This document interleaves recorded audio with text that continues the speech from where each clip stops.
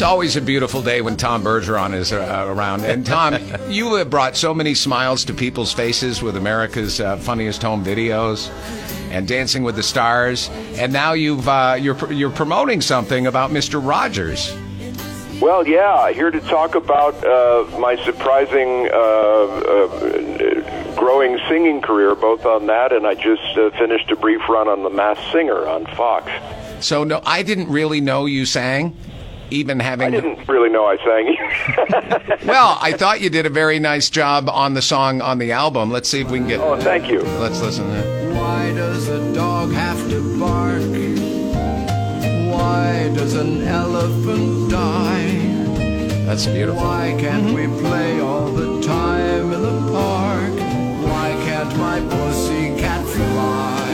Oh, I got to look from one of my partners when you got to that line. All the songs on Mr. Rogers' Neighborhood were written by Fred Rogers, and he wrote over 200. And that one was a very sweet song, which was in an episode where he's explaining to children. The premise was, a child's goldfish dies, and where does it go? And how do you explain, weighty concepts like life and death to a child? And the idea that there are some things you don't understand was the foundation of that song. It's an amazing song. On the album, there are a number of, it's a wonderfully eclectic group of great artists, and I was honored to be among them.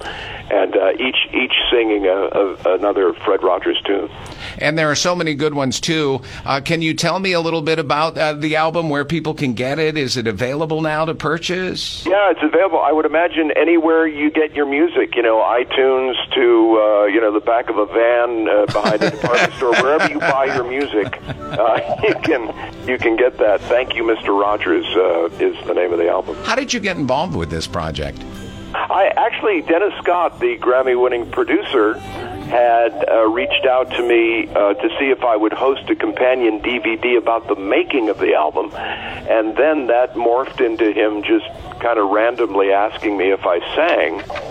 And I sent him a little, this was via email, so I sent him a voice memo recording of me doing an a cappella version of the Mr. Rogers song. Awesome. And he said, yeah, we want you to sing on the album too. And then my wife, knowing how much I love to whistle, said, you should tell them you like to whistle and see if they incorporate that. So I actually got to do some jazz scat whistling around my own vocals and also on the title song from the album. That is awesome. So Kelly Pickler, you got Sandy Patty, Jim Brickman, Vanessa Williams, Mickey Dolenz from the Monkees, Rita Wilson, that's Tom Hanks' wife, right? Mm-hmm. Of course, he recently played Fred Rogers in the movie. Mm-hmm. What did you think of the movie?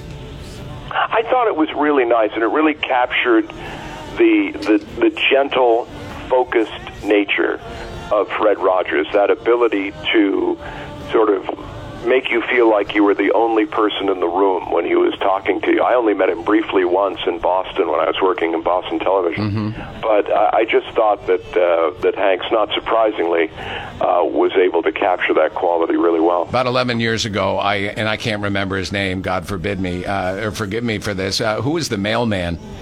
That was Mr. McFeely. Yeah, Mr. McFeely came in, and I talked to him. So that was my only brush with Mr. Rogers' fame. So let's actually he endorsed the album too, which was nice. Yes, he heard it and gave it his thumbs up. And I think if you pay a little extra money to order that, he will deliver it. So I heard that. Yeah, speedy delivery. Speedy delivery. Guaranteed same day service. So let's switch over, because you did just get kicked off The Masked Singer, right? He got hosed. He was really good. The taco was unmasked Wednesday night, yes. You were the taco. So do you get to choose your costume? Well, I had a choice of between two costumes because I was the last person cast in Group B. And so the choices were the taco or a jellyfish. And the jelly, you don't want to hear something singing that might sting you. Right. So I thought the taco was the better way to go. Tacos are tasty. So what was your finale song there, your goodbye swan song then? Sugar Pie Honey Bunch. Oh, yeah. And finally, America's Funniest Home Video, celebrating... 30th season. Of course, goodness. I passed off the piñata stick to Alfonso Ribeiro back after season 25. He's taken it from there on quite successfully. Sure. And in April, Bob Saget, Alfonso, and I, along with Vin DeBona, the creator of the show, are gathering in Las Vegas for the National Association of Broadcasters convention, where AFE is going to be given a special award for being the longest-running entertainment program on ABC. Well, Tom, thank you so much for talking to us. I get to brag every time I hear your name. Oh, I worked across the street from him, about 20 minutes away. That's right.